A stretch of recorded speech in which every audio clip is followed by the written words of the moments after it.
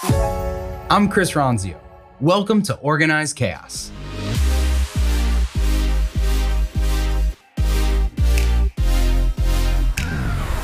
Welcome to Organized Chaos. Take a page out of other business leaders' playbooks and get candid advice from Chris Ronzio.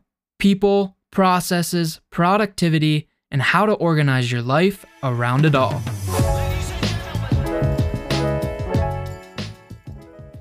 In addition to Chris Ronzio and CMO of Trainual, Jonathan Ronzio, being brothers, they are both multifaceted in their career endeavors and personal lives. Jonathan is also one of two hosts on a podcast called The Stokecast. They invited Chris on for an episode, and as a result had a great conversation that fans of this show will be sure to appreciate as well. It's a well-rounded chat about their relationship as brothers, Chris's entrepreneurial journey, how he has managed type 1 diabetes since age 7, and pushing the boundaries of his personal growth. So sit back and enjoy. So then you join the consulting ranks. And Jonathan, you can talk in this interview too if you want, but I'm just going for it, No, I think it's good because I like that you're prodding with the questions because I know the answers and know the story here. So it's okay. I don't have to stitch it together. So the consulting, that happened pretty organically. Yeah. It's crazy. It was world. I know it was funny. It was like one of my employees had a friend that also ran a business, and he thought our systems and technology were just so dialed in. And he's like, "Hey, would you talk to my friend and maybe you can help him with his business?" And so I talked to this guy who's a DJ out in Pennsylvania, and he agreed to fly me out for a couple days to just analyze his business and talk to all his employees and make some recommendations. So I flew out there, and now I'm used to working at events in like ice skating rinks in fleeces and that sort of environment. So I was so excited to put on like a sport coat and carry a briefcase, and I was eating it up. I was like, I'm totally George Clooney. And so I go in and talk to this company, and it was the first time I realized that everything I had experienced in my video company translated to other businesses, and that I could make good recommendations as an outside perspective for someone's company. And I just loved business. Like when I was a kid, all the different types of things we did. And so this felt like that. It was just interesting. And so when I made that transition away from the video company, kind of sold off our assets, a few of my friends here in Arizona said, "Hey, why don't you help me with my company and come here one day a week and let's work something out." So I started time sharing myself across a few different businesses, and I didn't necessarily know what I was doing. I just knew, go in and make things better, make the systems easier, install new software, talk to the people, do the projects that no one seems to be getting around to, but everyone knows are important. And so that's what I focused on. And so this was all really great timing for me, by the way, because the video company, like I all through college, I was able to still travel around and manage events wherever. And then afterwards, I was able to basically randomly do events throughout the year whenever I needed to fund whatever I was doing in Aspen, along with my bartending job. And then eventually just you started consulting when I left for South America. And that's where you were like, that's where our you're like, I'm diverged. going to South America. I was like, perfect. I'll shut it down. Yeah. So yeah, it was just kind of ad hoc consulting for a little while until I was learning what I was doing. And what I saw most entrepreneurs were paralyzed by was just this indecision around their priorities. And they had too much on their mind, too many potential projects, and needed some help figuring out what to do first. And so I created this kind of product that was a 1-day workshop or a 3-day workshop called Organized Chaos. And that was really when the consulting business was able to scale, was when we had a narrow offering that was flat rate priced. And I was able to to sell this and deliver the same thing over and over again to all these different businesses and all these different industries. And it gave me this like incredible experience of talking one-on-one with over 1,000 different employees in these like confidential interviews, and working with about 150 businesses and like dozens of industries. And so it's just amazing exposure to the problems that businesses face. And one of the things that just kept popping up was the idea that entrepreneurs want to build a business that they could sell, not necessarily that they want to. They want to build a business that has value beyond just them working in it. And whether they want to just work fewer hours in the week or actually sell it someday, they needed to have some systems and something packaged together so someone else could run the business. And this concept of, you know, work on your business instead of in it, or build a playbook and have an operations manual, it just kept popping up. And so that was really the idea that sparked Trainual. Yeah. And I think it's like, it's so, I mean, you know that I work in like a very corporate environment where there's, you know, we have some software in place that can help with that kind of stuff, I guess. But time and time again, my clients will talk to me about like, that's the thing that they need or they want or that they are struggling with, right? It's like the employee experience, like at the end of the day. And I think that's just like the way of the world now is we really need to have better tools in order to make sure that our businesses can also be like running in a way that's super efficient and that is not frustrating for their employees while they're, you know, maybe trying to sell it eventually too. Yeah, it's good for everyone. Like every employee, you know, they're not at a business to be there forever. Most of them, they're there because they're trying to grow in some way or take on some new responsibility or have some personal wins. And then they move on to the next thing. And that friction when you want to move on to the next thing, but you feel like you're leaving your company in a bad spot because they rely on you for the stuff only you know, is stressful for the employee, and it's stressful on the system, on the company. And so I think that, you know, every business benefits from improving employee experience and collecting employee knowledge and just making the environment better to work in. Yeah. So being in the SaaS business and the technology business, what kind of like efficiency apps do you use in your personal or just professional life too for yourself? Like what kind of things are you locked into on your phone or on your computer? Like what is helpful to keep you organized? I'm firing up my phone right now, so I'll just read off of them. So the ones I look at every day, Profitwell is this metric system for like your SaaS metrics, your business KPIs. So I use that every day. Slack is the communication tool that we use that I live in. We use HubSpot as our CRM, so email tracking and all that. I use Strava every day for tracking my swims or my runs. I use a program called Sleep Cycle for tracking my sleep. I track everything. I've got Voxer for like walkie-talkie communication with some advisors, Headspace for meditation, the Trainual app, of course, because we do have mobile apps, so that's important.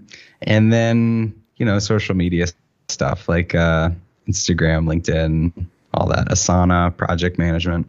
So I think that this bridges well into a conversation that we have a lot on the podcast. And I think like when we set out with the podcast, the whole concept was like figuring out how people, you know, balance work, life, adventure, impact, etc. And what we have learned along the way and called out a few episodes back when Emily and I were just chatting together is that basically the concept of balance seems to be total bullshit.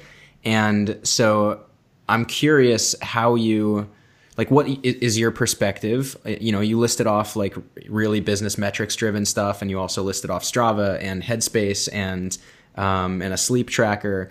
And I'm just curious what your take on the balance situation is and how you kind of manage, you know, in the past 2 years, basically going from 0 to half Ironman and 0 to, you know, $3 million software business and, one kid to 2 kids and like, et cetera, right? Like, how are you managing all of that? Just scaling everything in your life. That's what it is.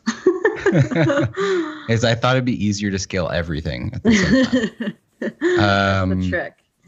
So yeah, I think I agree. I mean, the balance is not really. It's not something that you do on a daily basis. It's more you zoom out a little bit, and balance is kind of seasonal. So, like we spend a month every summer on a family vacation. It's something I've done for the last 6 years. This year we went to Hawaii, and so seasonally I might be a lot busier right now, but I'm making deposits in that family part of my life all through the summer when I'm kind of working half days and focusing on investing there. So I think there's that. And then I think it's being, it's constant communication. Like Leanne, my wife, and I, we have date night every week. We have, we used to do, what do we call it? Like we did this like wine thing every Sunday where we would have wine and talk about the week. And now we're older and more boring, and we call them decaf discussions, and we have decaf coffee together. But it's like, that's once a week just to compare calendars and plan out what we're doing. And so, there's some weeks where I'm taking my son to school 3 days or 4 days out of the week and home every night for dinner. And there's other weeks where I've got event commitments or I'm traveling. And I think it's just about, looking at the big picture and making sure that you're giving every area of your life the attention it deserves. And then on a daily basis, it's more about the habits, like, are you doing something fitness related just to keep your blood flowing? So I run or swim or do the Peloton or something every day. And then I'm playing with the kids every day. And then I'm always, if I'm in town, always home for dinner. And so it's like you've got these rails that you kind of build your day, your life around. But then there's some weeks where I'm just working at night because I've got to get a ton of stuff done. And my wife's on board because we talked about it earlier, on the weekend, and she knows that's what this week needs. So I think it's just, you build these boundaries, you at a macro level across the whole year, make sure you're keeping things like seasonally in balance. And then you set up some good daily habits to just, not let any area go. I love that. I've recently started to do this actually with my boyfriend because he's been traveling a lot for work and I've had a lot of other stuff going on, and it is so invaluable. Oh my God, that's my word. I just keep saying it. I need to stop saying that. Okay, I'm going to keep going. But it's been so helpful just because I know that, okay, we've already discussed this. It's already locked in. Like, we don't need to negotiate anything like during the week while we're in the thick of things. When we have a moment to breathe, we call them our come to Jesus meetings. That's a Brene Brown thing. I won't take credit for that, but I do use that. And it's so helpful. That's a great recommendation. I think just that piece of all that you mentioned, of course, but that one, it just like really sticks out to me the most. And maybe it's not even a partner for a lot of folks, but just like, people that you're doing work with and just managing expectations that way. Jonathan and I talk a lot about managing expectations. Yeah. And I mean, and that really comes down to just communication. Like, letting people know what's going on is the easiest way to get ahead of that. One thing that you mentioned is your Sunday tradition and how that has kind of evolved, and it went from the wine thing to the decaf discussions. And I know you do like fun day Sunday or whatever with the kids as well. But what was like? I want you to talk about the would-be business that never took off. Your original Sunday tradition. Oh man, okay. So the idea was, people make bucket lists, and I was seeing all these bucket lists go around online. Like, everyone's posting their bucket list to Facebook, or 100 things I want to do before I die, or whatever. Like, this was there was that movie, the Bucket List movie, and I thought I saw some of people's lists, and I was like, well, like, I could do like a third of the things on that list like next week. What's stopping you from doing a lot of the stuff on your list? And so Leanne and I came up with this idea where it was doing like once in a lifetime stuff once a week, and we called it Sunday Bucket. And so we came up with like 5 years worth of ideas. We brainstormed these. It was like 260. I don't know, I can't do math, 260 something ideas. And you would cut them all up or whatever, throw them in this bucket, and then every week pick one of the ideas, and you had 7 days to do it before you pick the next one the next weekend. And otherwise there were no parameters around it. So they weren't crazy things. They weren't like,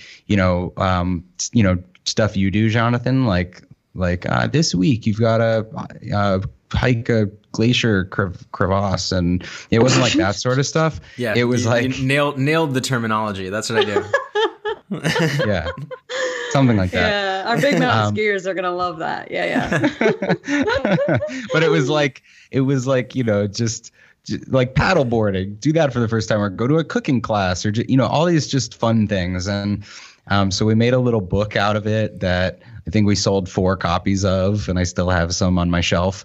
And it was such a fun idea. And we did that before we had kids. But it's something I'd love to bring back sometime. Wow. Yeah. That's awesome. I think we have to bring it back. I think Sunday Bucket needs a resurgence because it's just a wonderful idea, and I could see people just loving that experience. I hope no one Googles it. There's probably some really embarrassing pictures of me and like weird activities. As soon as you said that, everybody is just gonna Google it. Yeah, I'm currently Googling. I'm about to Google it. Oh crap. Okay. Well, I just typed in Sunday buckets, and it turns out there's bucket hats for sale. So I think that's the first thing that's coming up for me. So SEO was never my thing. Yeah, you didn't have Jonathan for that venture, I guess. Well, cool. So we're actually, before we get to the last question of the interview, is there any embarrassing stories that you can share with us about Jonathan and just really put him on the spot, maybe make him blush, if you will? Anything. Embarrassing stories. Or maybe heartfelt, like whatever your favorite story is of Jonathan. I just want to hear it. We should have prepped you. Something very candid for the listeners here. I feel like I'm pretty candid on this, but yeah, I'm sure you'll share something that I wouldn't. No, I don't know. I don't really have anything to embarrass you. I mean, you were like 4 feet tall until you were 18. So you were really small in high school, and everybody thought you were like an elementary school kid walking around. But other than that, you're just a stand-up guy. I think Jonathan's always been like like in Trainual, he's a business partner, but across everything we've ever done, he's kind of like that confidant business partner. And so I'm really fortunate to have him as just someone to answer the phone whenever I call, except when you guys are recording and he texts me like, stop calling me, we're recording. That's right. That's right. But I mean, he's been there through all these businesses, and it's cool to be building something together. So love you, bro. Okay, that was not as embarrassing as I hoped it would be. I didn't embarrassing. I didn't prepare it. I didn't prepare anything. That's okay. We'll let you know next time. We'll do part 2 just of the embarrassing stories, and then we can go from there. Cool. So we are kind of nearing the end here, and the last question we ask everyone is, what does Stoke mean to you? To me, it means the Stoke cast, because I hadn't really heard the term much until Jonathan started saying it all the time. So when I hear Stoke, I hear Stoke cast. So it means you guys building something awesome, connecting, community, stoking the fire, doing stuff cool. So that's what I think. All right. I'm gonna egotistically love that. Yeah, I think Stoke was around long before the Stoke cast, but I think if we can become synonymous with it, that's pretty rad. Yeah. Love it. Awesome. Well, thanks so much, Chris, for coming on. This was really fun. Yeah, thank you for having me. Appreciate you chatting with me and invaluable Emily.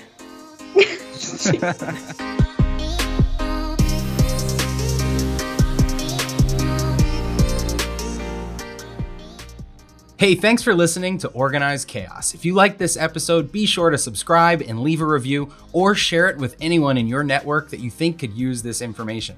If you want to connect with me personally, please text me 480-531-8411, or connect with me anywhere on social at Chris Ronzio. Or you can connect with Trainual at Trainual, just like a training manual. See you next time.